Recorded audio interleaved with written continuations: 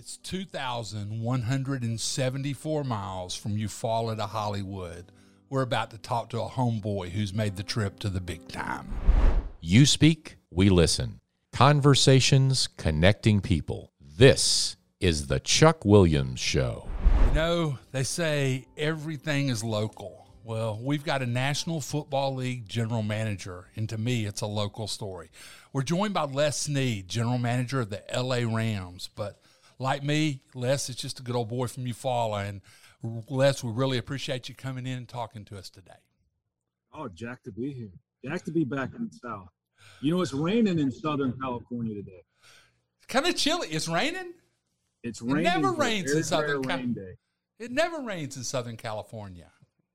Oh, it's. I think 538 used the analogy that when Donald Trump won the election in 2016, he had about the same chance of winning that election as it is raining in Los Angeles, which seems like it was about maybe 12 days a year or something. It was an interesting number that 538 used that day. You're in that prediction. You're a numbers guy. I mean, you make trades. You're a National Football League general manager. What are there? 32 of y'all, 32 jobs that you hold. But you're the only one from Eufaula and maybe the only one from Alabama. When somebody in California or wherever asks you to describe Eufaula, your hometown, what do you tell them? Best thing, we're in Hollywood, so I could say maybe I could go Mayberry, but maybe not black and white, color. Color version. Maybe they added a couple of streets and paved the roads, but I think that would be how I'd relate it. I would always say it's probably bigger than Mayberry, but very similar in that, right? In Mayberry, a lot of people knew each other. They didn't get along, they didn't get along every moment, but at the end of the day, it seems like, everybody was trying to take care of each other. So how did that small town environment nurture you to a career that very few could have predicted for anybody coming out of Eufaula? Well, I think it'd probably be geography, right? The small town happened to be located in South Alabama, and for some reason in the South, right, football is a priority, where maybe, in a small town in the Northeast, football might not be a priority. There may be another priority. So that we'd have to get into the history of how football became such a priority in the South. But, I think that's part of it. So when you set out to say, okay, I want to be a football player, maybe not a beach volleyball player, even though that seems like that might have been more fun. So, and then I do think at the end of the day, there's growing up in a small town, that environment where you had teachers, coaches, right? They cared, they poured their life. It was their life's calling. It was their life's mission, even though they had their life going on, their families, but right, they poured their heart and soul into developing young men and women. Who were some of those? That you go to that high school at the time, and I know there was probably some industry reasons, but we could write a book or a movie on where kids went to school from Eufaula, Alabama. Like, my story maybe in the end gets good, but early in the down, I didn't even make I wasn't even on the varsity. We had people going to Harvard, Yale, all the academies. I was going to say the academies were going out of your place, out of Eufaula High. Y'all were producing. Eufaula High was producing quality people at that time. Really. They are today too. I don't take that wrong. But who were some of the people at Eufaula High who influenced you? I would suspect Coach Woodham, Mr. Quinney, the principal, those types of people would have been on the list. Yeah, you definitely have to. Wayne Woodham still texts me today, still texts me win or lose. The only person who will text me when we lose 3 games in a row. I think that third loss, even Wayne was ready to jump off the bandwagon. He didn't really know what to say. It's interesting. Dennis Anderson. I was chatting with a group today, and I was talking about Dennis Anderson, and reason I bring up him, he was defensive line coach there, strength coach, but because he was our strength coach, he lived with us in the summer, gave us somewhere to go. It's interesting. I could mention Kay Whaley, who was an English teacher, and again, I was not a really good English student at all. I'm stunned. But she kept. I mean, I had to be one of the more stubborn people she's ever probably taught. But she kept working with me with the whole, let's call it mission, to prepare me for, to be successful when I got to the next level of the video game in the classroom, not necessarily just on the field. Kim Bush, who just retired, because I was friends with pastor of First Baptist Church. It's in the wild when one of your better friends' dad's a pastor. So those are interesting moments at the dinner table per se. But I can't say because of his love to, love for people and develop them, that very meaningful. So I could go. I'm gonna miss names and now be an enemy. But you follow. But those are some of the ones that I think about a lot. I mean, the one that comes to mind, it's the late Pete Walker. He taught ag. Great story though. I was like, you know what? I knew I'd made what I needed to make on the ACT. I won't go public with it because it would be embarrassing. But I knew I was getting in at that point. Troy, I knew enough to know that I didn't have to take another class, and I was good. I'd met my minimum requirements. And so I go in and, unfortunately, single mom. So I say, you know what, it's over. No one can talk me out of it. So I'm going from, let's call it upper level math class to ag. And the first thing Pete, and I remember to this day, Pete Walker looked at me, said, Sneed, next year when you're in college, you're going to wish you'd have stayed in that, let's call it algebra 2, 3, I don't know, calculus class. You're going to wish you'd have stayed in that calculus class. But because you wanted, to be lazy, why don't you go pick up that welding machine over there and let's start welding?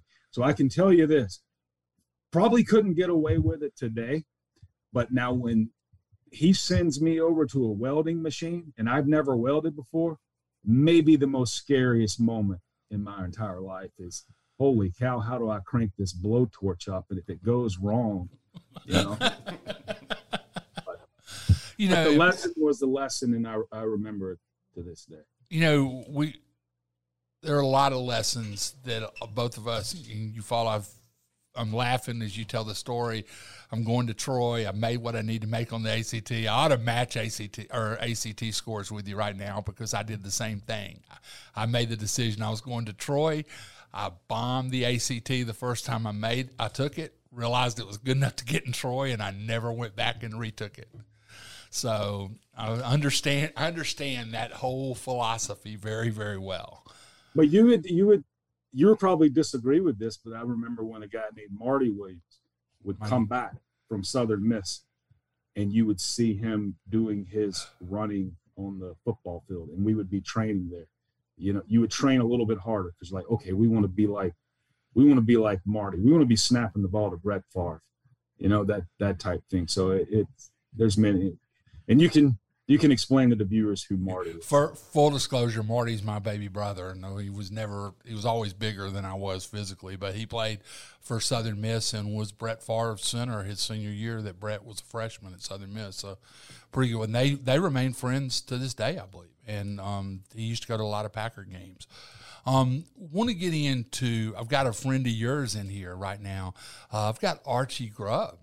You and Archie grew up not far from each other. And I want to talk about the first real formative football experience for you. And I need Archie to help me with this. Tell me what the Backyard Football League was, and then we'll bring Archie in quickly. Oh, Backyard Football League. Wow. Archie's really good with words. He's a lawyer. You had to live that. I would butcher this. When I try to tell people about the Backyard League, they can't comprehend it. You had to live it. But, if I said anything, I don't know how it got done, but we built locker rooms we had full pads, and they were high school helmets from schools from the Wiregrass. Don't know how we got them. Sure, it was legal. Sure, it was above water. All of that. And somehow the most amazing thing is that, you know how in the good old days when you would, whatever, let's call it Columbus paper or Dothan, whatever they were, would give their honor roll, whatever, good high school moments for the weekend. Like, I'm in maybe 7th grade, and I made the, let's call it Columbus, whatever, honor roll. And again, when I'm actually really playing football, as a junior, senior, I actually made the same honor roll. So again, don't know how Frank Mixon got that done. Don't know how we got those pads, but we literally had an ecosystem. It was engineered, should be a movie. And we went full pads back there. Not all the time were full pads, but there were some, we probably covered all sports. It wasn't just football, but and this it was a well-designed league. This was neighborhood kids. Archie, tell me what the neighborhood, I mean, people that drive through Eufaula know these neighborhoods well because they're in the heart of the city. Well, Chuck, if you're coming from Columbus headed down to the beach or wherever on Highway 431, you're going right through the heart of downtown Eufaula, and that's where we grew up. And Les lived right down there. I was down there. The Mixon family, who was at the center of all this, was right there. And we basically had the run of the downtown on our bikes, and from all hours of the day with very limited parental supervision. It was not quite like Charlie Brown, but pretty close. And we did our own thing, and our thing was playing sports all year round. How good, Archie, this for you, how good, when did you realize in the 7th grade that Les was headed to be a general manager of a National Football League team? Not in the 7th grade, but, Les had a pretty remarkable transformation, maybe starting right about that time from 7th grade to about 9th grade, where I think he had some middle school coaches that really had a good influence on him. And Dr. Ken Bush that he mentioned, I think, is one of them, where Les really worked hard while we were still kind of loafing around, and really – he changed his body, and his work habits were tremendous. And it was pretty apparent by the time he was, in 9th grade, I'd say, that he was going to be successful at football. And then I think those habits carried over at some point into what, his study and academic, and then on through into college and into work, just a really strong work ethic that I think has led to his success today. You really did marry the weight room as a upper middle schooler or early high school, Les, didn't you? You spent a lot of time in the weight room. Oh yeah, I lived there, so that was and still to this day it's some form of, let's call it exercise, exertion is something I do daily. Rarely take a day off, so I naturally really loved it. The endorphins you get from it, but the community that was involved in those moments in those summer. And that's where I mentioned Dennis Anderson somewhere when Wayne came. I probably was in 9th grade. So,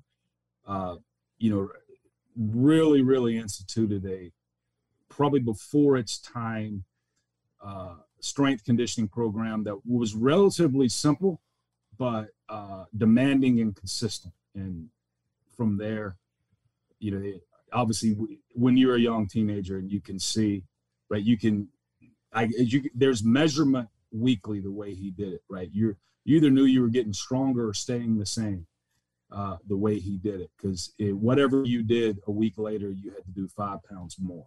Were you motivated to get stronger? Oh, definitely. There was that was natural, and probably somewhere along the way genetically, I would say gifted enough that I was able to get strong, because some people can really, really work hard and not get as strong. But I was able to measure and feel and see the gains. Do you work out? I guess you worked out in the Eufaula High weight room as a kid. Do you work out in the Rams weight room now? Will you go down and work out in the team weight room some now?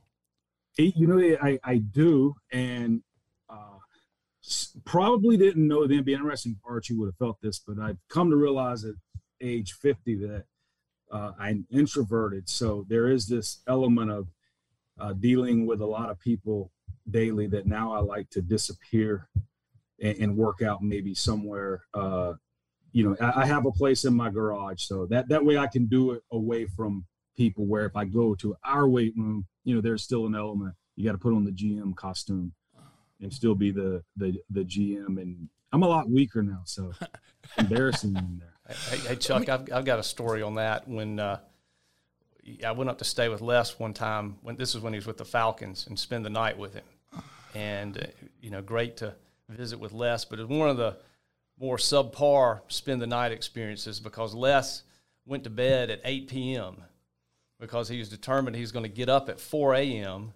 and go to the Falcons facility and work out, and then be at his desk, by 5:30 in the morning. And that was his routine, I think, for all the time he was with the Falcons, is he was going to bed early, getting up early, getting his workout in, where you're not going to get me out of bed at 4 in the morning to do a workout. It's hard. Yeah, and that's what successful people do. It's not by accident. Did your mom play a role, Les, in instilling that work ethic in you? I know your mom is a very, very hardworking, tough woman. Did she instill some of that work ethic in you? Yeah, she's probably working at the Shorter Mansion as we're recording this. Yeah. So when she's working now, and whenever you hit play to play it, she'll be working there. She'll be doing something for that mansion. So, and she did that her entire life. Again, as Archie said, we were fortunate to be in a town where you could be raised by the community, and your parents could go work or play, whatever they did. But I know my mom was always working. So two things: there's probably some element of genetics that were passed to me, and then there's definitely the socialization of seeing that every day. Hey, if you show up every day and put in a good day's work, it's going to work out. I know you're across the country away from your mom, but she's been battling cancer for a while. She's still working at the and still working. I mean, your mom is tough as nails. Pam Sneed. Do you, being a son who's that far away from her, do you feel like, how do you try to sort of help her in this cancer fight she's in, when you're as far away as you are? I know she visits you some and you visit her, but COVID screwed a lot of stuff up too. Definitely. It's interesting because I'm relatively stoic in these situations, and it's one where we've talked about, even though there's been hard days, I have felt, and probably have a theory, right, that even when you're going through something like that, and the positive thing is her version of cancer is something you can live with and somewhat defeat, but there's definitely some moments of fatigue. But there is that element, right, where that's at the end of the day, that's reality. That's the card you pulled out of the deck that day, and probably didn't want to pull it out. But so there's this moment of, you know what, you still have one life to live, go live it. And she's still, even though it's work, I do think there is an element of that community at the Shorter Mansion where she's at, and her friends, have helped her get through it. So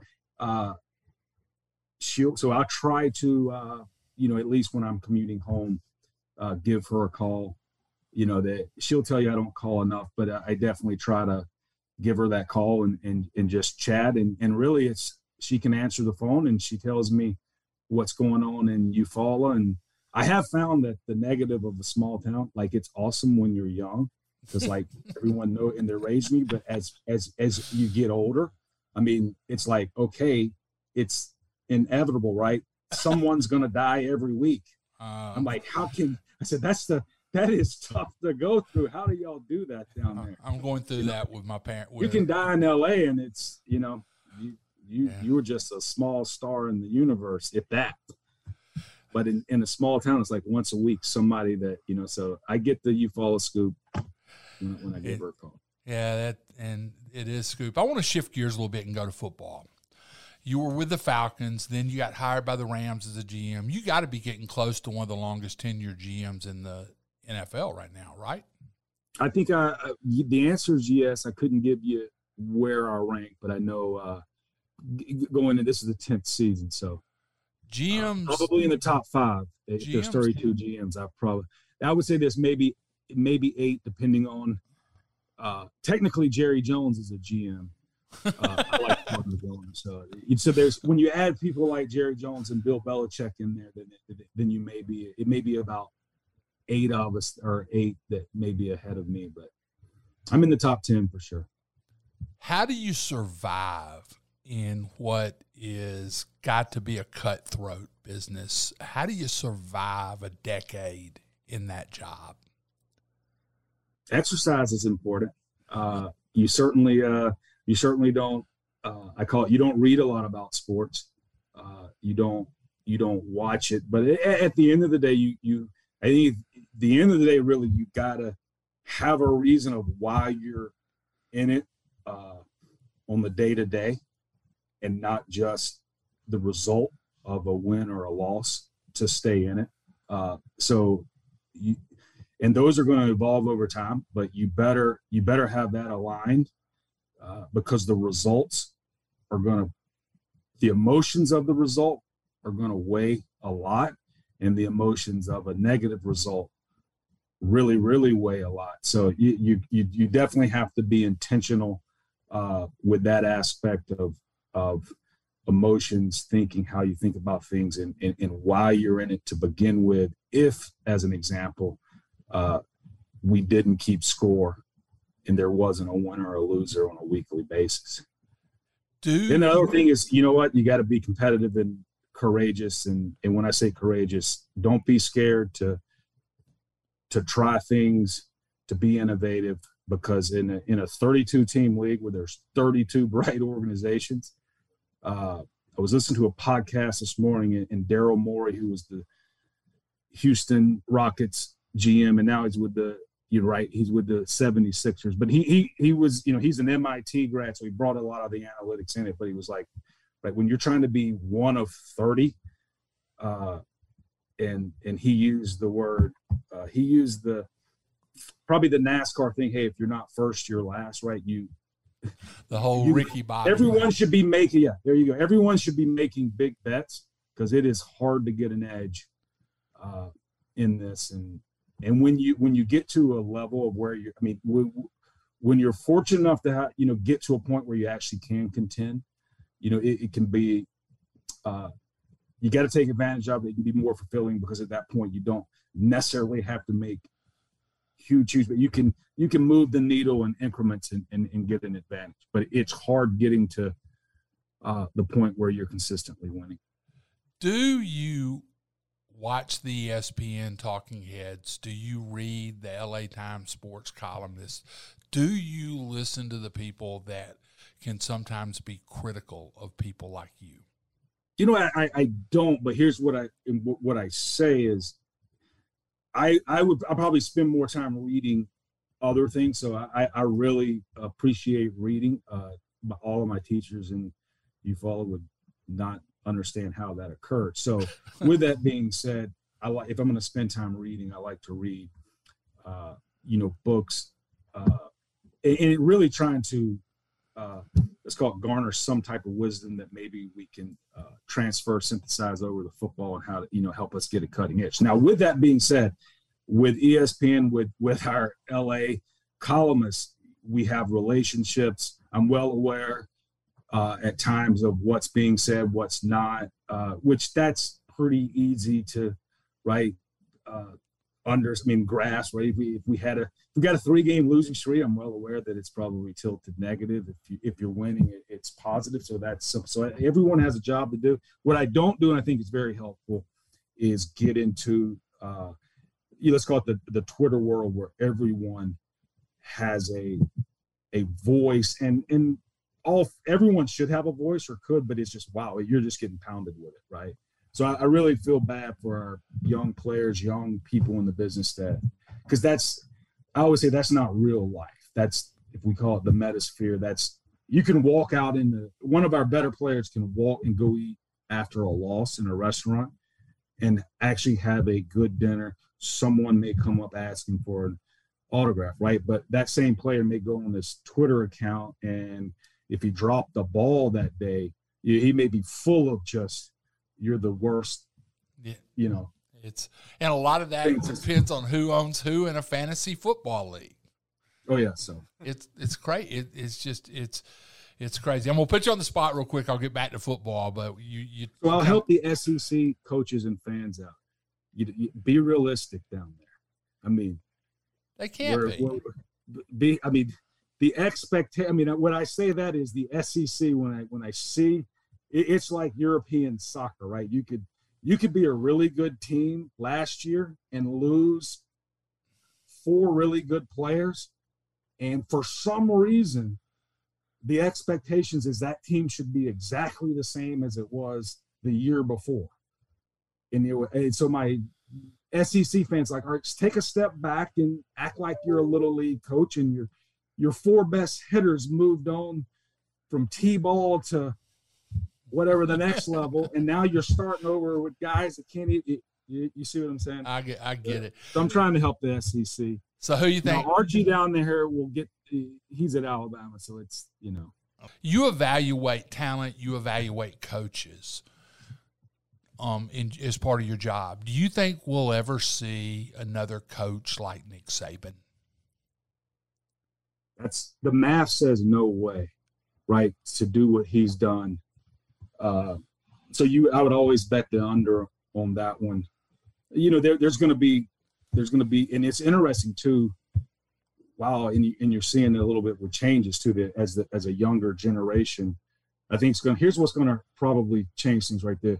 Will there be movement? And I know Nick moved around as well, Michigan State, LSU to Alabama, but you're seeing the younger coaches make a move. And I think sometimes it's a healthy move because there is an element of shelf life. And wow, I can't keep doing it here, right? So when you do make a move, there's a breath of fresh air. Maybe you're starting something. There's a building instead of having to win it all. And I do think the money involved now makes it a little bit easier for the younger coaches, right, to say, you know what, that's a pretty stressful, pressure-ridden job, and I'll just go to the lake.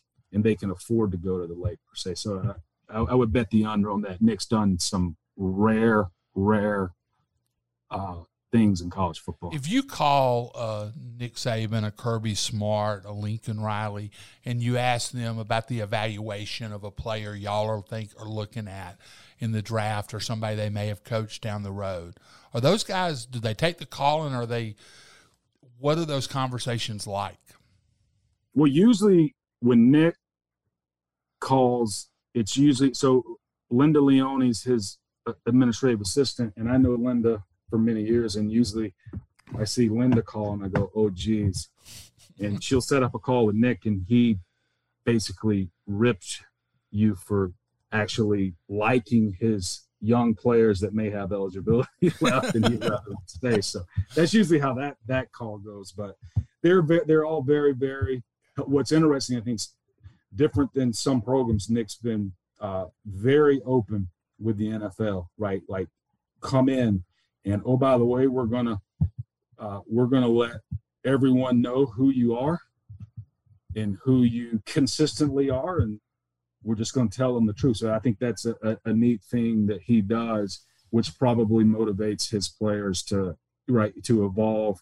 Because again, they're all young, right? They get there at 18, you leave at 20, 21, 22. So there's going to be an element of maturation, but those guys are very, very helpful. Are you surprised? Are you surprised with the success Alabama quarterbacks are having in the league?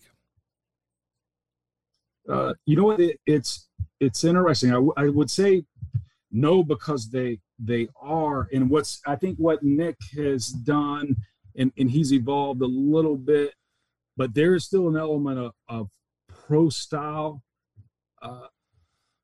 to his offenses. There's an element that you definitely have to be on top of things from a mental standpoint. So that's one of the harder transitions, and is getting here in the verbiage involved and what is required of the QB.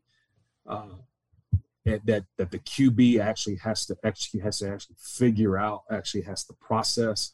So I can easily, I can look back and go, it's not necessarily right a surprise. Like Mac Jones was a guy that distributed the football, even though he had weapons that were first rounders and then backups who are going to be first rounders, but he distributed the football based on what the coverage was dictating. He was anticipatory, so you could feel that he's going to have a chance to be successful in our leagues. That's what QBs are required to do. Let's talk about the Rams. Y'all right now beat the Jaguars last week. You can tell when this was taped. Yet to end a 3-game losing streak. 3-game losing streaks have to be tough in the NFL. You have to feel like they're never going to end. Well, the 3-game losing streak with a bye week in there, so you go over 30 days, go over a month without a win. So that's where you have to have an ironclad emotional control. Can't ruminate on the results. And we like to say it, and it's easy to comprehend, right? Whether we'd have won 2 out of 3, lost 3, won 3, at the end of the day, we had set ourselves up where the final 7 games were going to, determine the rest of the story. So point being, the ruminating on negative results definitely can't compound into those next 7 games. So that's everyone. I mean, the Patriots started 2-4. Now they're the 1 seed in the AFC. So they would have ruminated on 2-4 and not the rest of the season. They might not be where they are today. So that's where the ironclad emotional control has to come into play. And it definitely takes cognitive training to be able to go through that, because it's a long season. Ironclad emotional control in the NFL, does that start in the GM's office? I mean, if you are vacillating, if you're on a roller coaster, does that transfer down to the coaches, the coaching staff, and eventually into the locker room? I definitely think, whether it's GM, whether it's head coach, even ownership, depending on, each organization's ecosystem is different. Quarterback, there's certain players, right? When you're going through 1 loss, 2 losses, whatever, there is that element where, today when you walk in the building, right, people are going to be looking at you, right, in your body language, and in our case, our body language of a few certain people that it's going to be contagious of how everyone, right, responds to that loss and goes about their daily excellence. You talked a little bit about this at the start, about being a Southern guy, and talked about the South. Your head coach obviously has deep Southern roots as well, Sean McVay. Does the fact that y'all kind of are from the same part of the country allow y'all to work together well? Is that just, it is what it is? That's a really good question. Had never thought about it. I mean, it definitely, we definitely can relate to each other, right? Being, he grew up in Atlanta, and I spent a lot of times in Atlanta. So definitely know his world, his dad's a Hall of Fame broadcaster from Atlanta. I mean, definitely.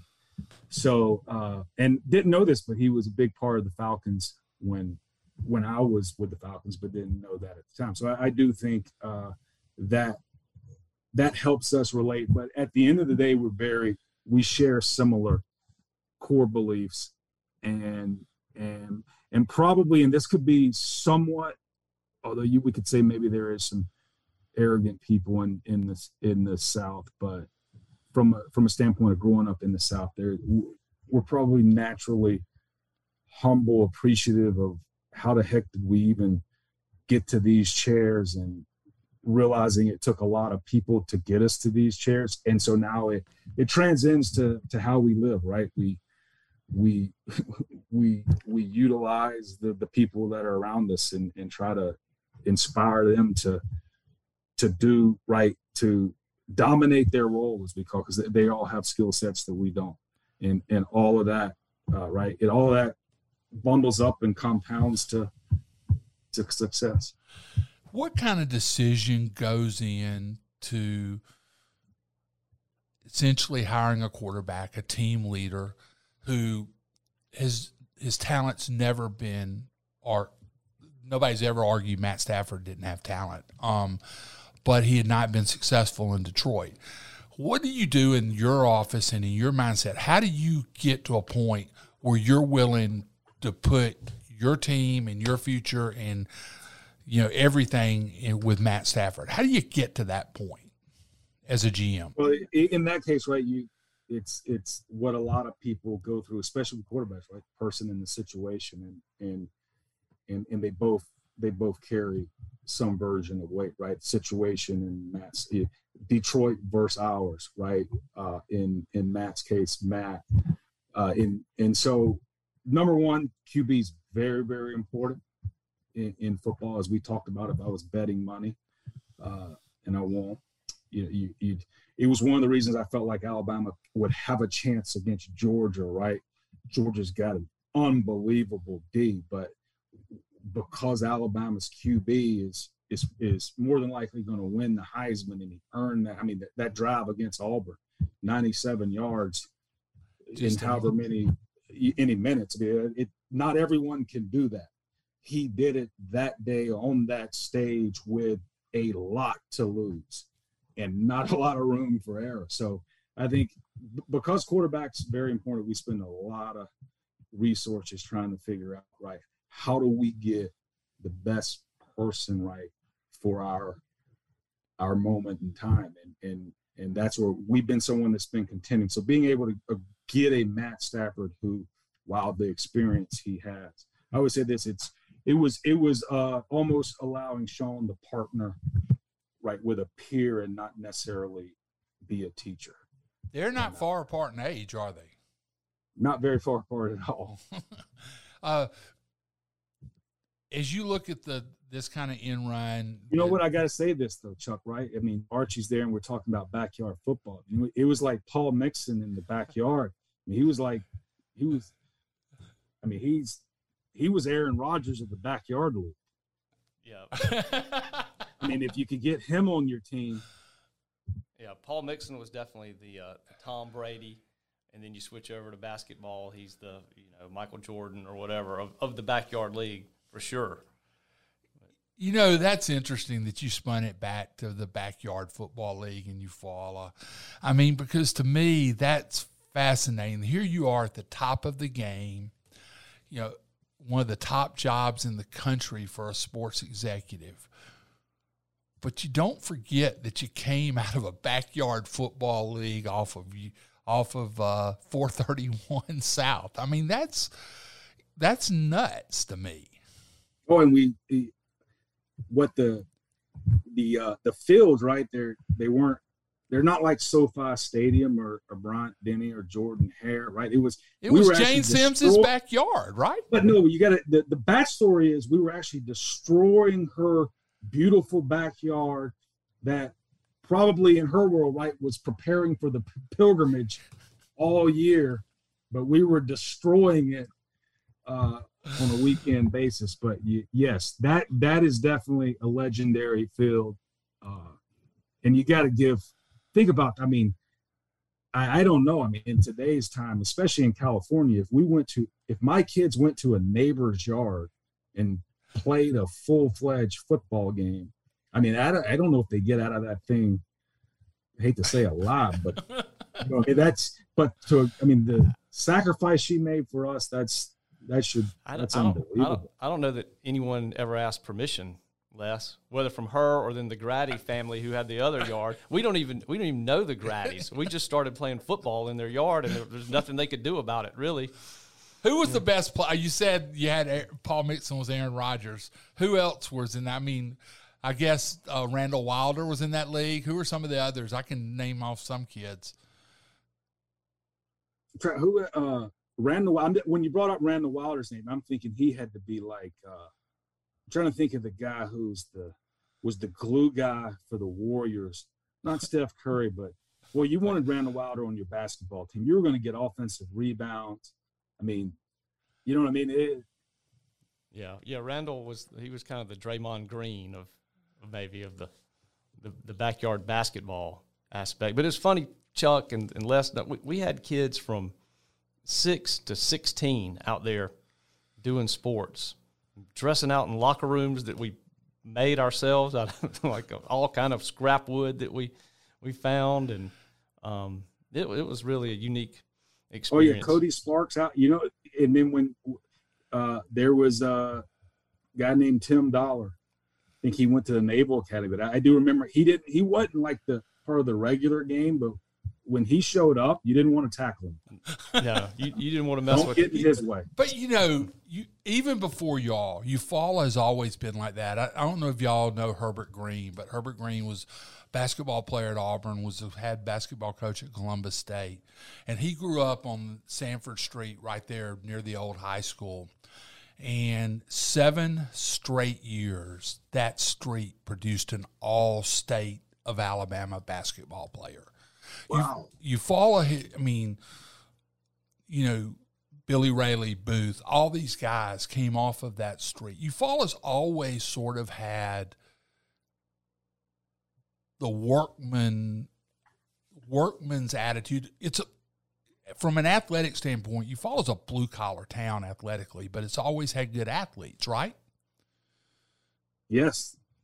And it seems like Wright still does in a sense. Yeah, Jarrell Jernigan, Courtney Upshaw. You got guys now that have played in the league or playing in the league that came out of Eufaula. There's a kid now that's signing with somebody I saw today. I can't remember who it is, but they're there. We got to get close to wrapping this up, but I want to go back to Eufaula for one thing. Archie and I were talking about this before the podcast. We were trying to come up with the most famous person out of Eufaula. Rick Lingo and I actually had this conversation a couple of weeks ago. And Rick's of my generation, not yours, but I think you know who he is. And Rick and I were having a conversation. And Rick said, I think Les is probably the most famous person to come out of Eufaula. And Archie said maybe Admiral Thomas Moore, Admiral Moore Middle School. He was the chairman of the Joint Chiefs of Staff.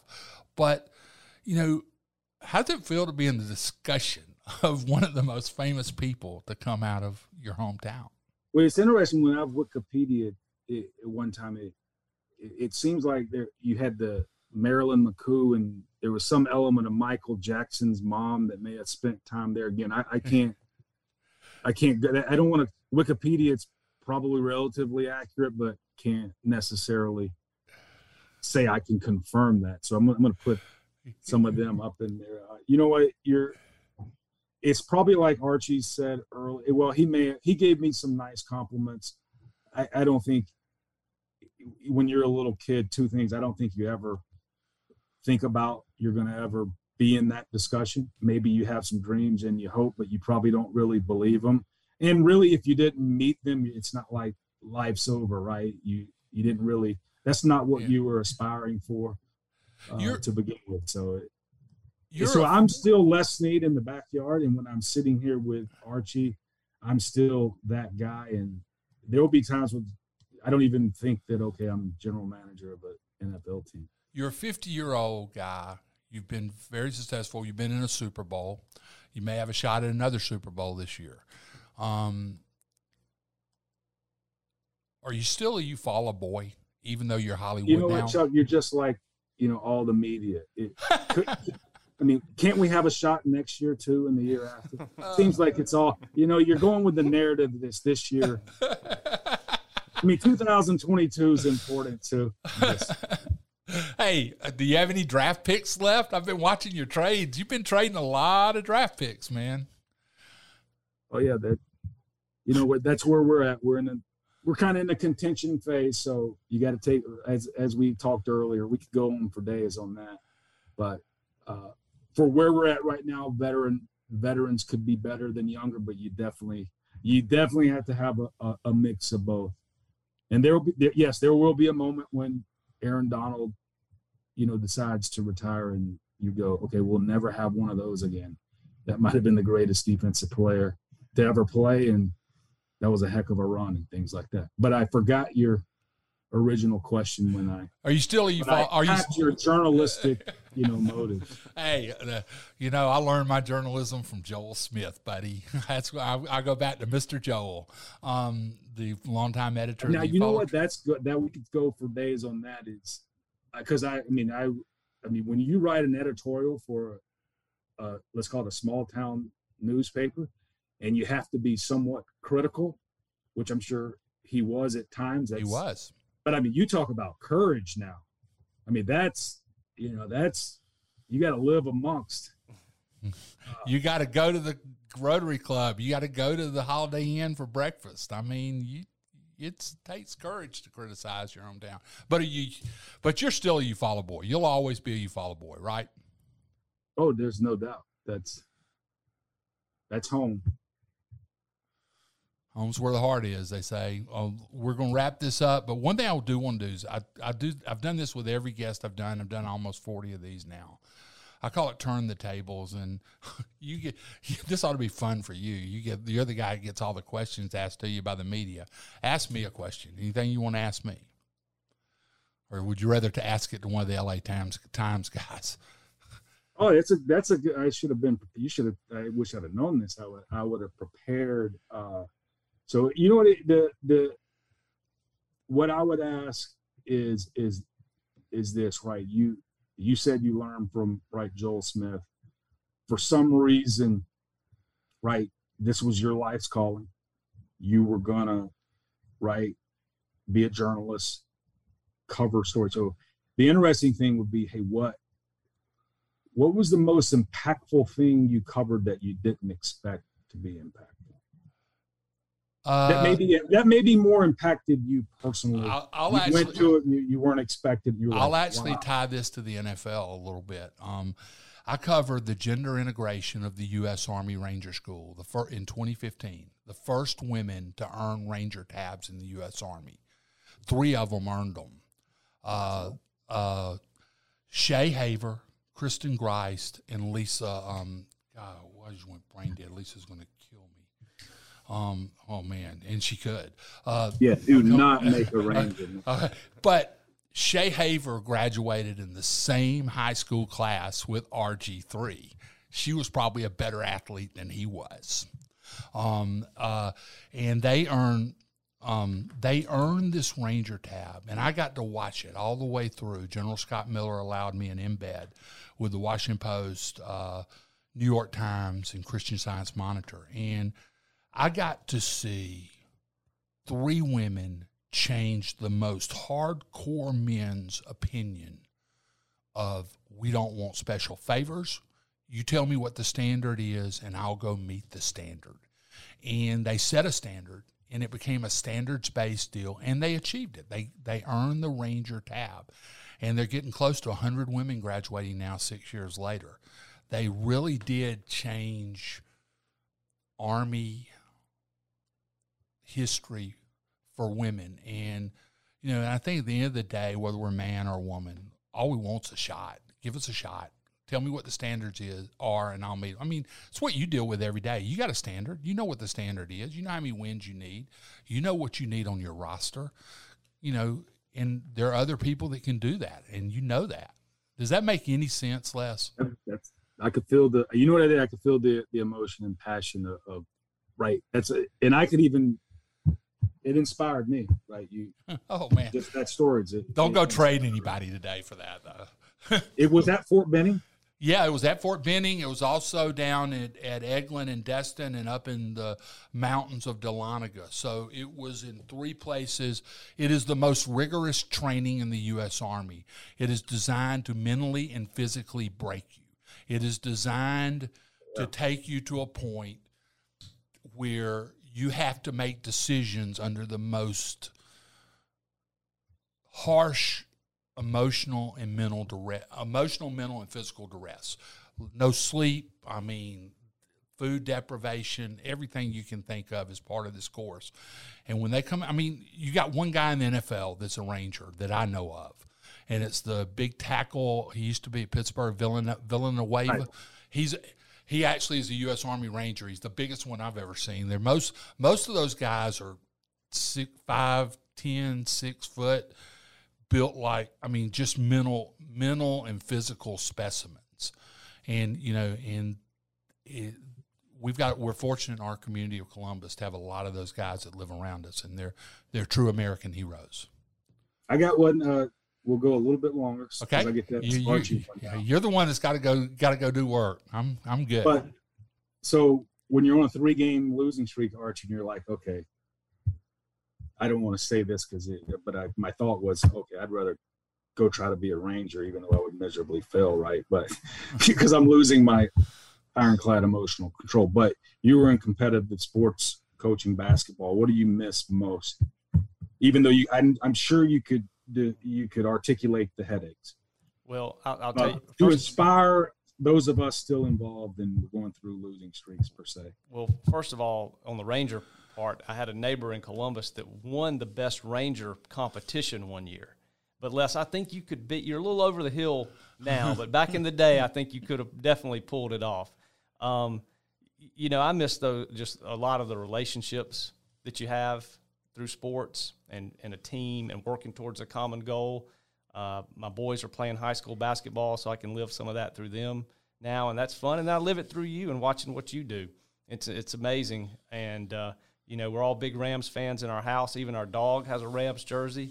And, you know, we watch this on the Sunday ticket. We watch the Rams games, and we, you know, we sink or swim with you. So it's pretty cool.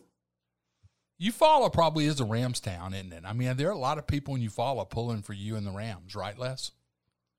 You know, that I bet you Eufaula for a town in the South probably has more Rams fans. But analytically, we could probably really figure out who actually did what Archie did and subscribed to the NFL ticket, so he's not stuck watching your partner's Falcons down there. That's the only reason. Who actually bought the subscription to watch the Rams? Then I bet you the numbers shrink a little bit. You can get it on Red Zone. Red Zone, you'll get, at least we know when you're about to score. Last thing I'll ask and wrap it up. You've lived an amazing life for a guy that came out of Eufaula. What's the thing as we're in this Christmas and holiday season, Les, what are you most thankful for? I think thankful for, I'll go back to what Archie said. It's the relationships, right, that you have. And I'm introverted, so that could lead to Archie saying maybe I could have, right, passed muster with that Ranger stuff back in the day. But I think whether it's with your kids, whether it's with your mom, whether it's actually getting on this Zoom call with you, Chuck, Archie, and right, we don't talk every day. We text every now and then, but I can get on this call and it feels like we're just having a chat back home, right? So, you know, I think that's that's what's worth living for. That's where you get fulfilled. And so if I had one thing to be thankful for, it's the relationships and all of them. And if I got really deep, how they all compound. How everybody's life is a wonderful life. If we go to the Christmas movie, it's a wonderful life, right? If we all somehow regressed and analyzed our life, and if Archie hadn't have been the point guard in the backyard league, or we didn't use football cards to draft, or Marty Williams never went to play at Southern, you just never know if one of those people were deleted from the game. Would your path have done something else? So that's an interesting way to look at it. Well, this is the time I've got to wrap up and say the Chuck Williams Show can be heard Tuesday nights on WRBL.com. It's from 7 to 8. You can also catch it on Spotify, Apple, and iHeart. Is that right, Dylan? Dylan Hanson, our director, he's been outstanding, always is. Then on social media, you don't know anything about social media, do you, Les? Chuck, you on Twitter? I have teenagers, so I'm aware. Twitter at Chuck Williams, Facebook Chuck Williams WRBL, and then Instagram Chuck Williams 09 My guest has been Les Sneed. Les is the general manager of the Los Angeles Rams in the National Football League. Hollywood guy now, but his roots are very, very deep and firmly planted in Eufaula, Alabama. I want to thank Les for joining us and hope you'll be back here next week for another edition of the Chuck Williams Show. Thanks, guys.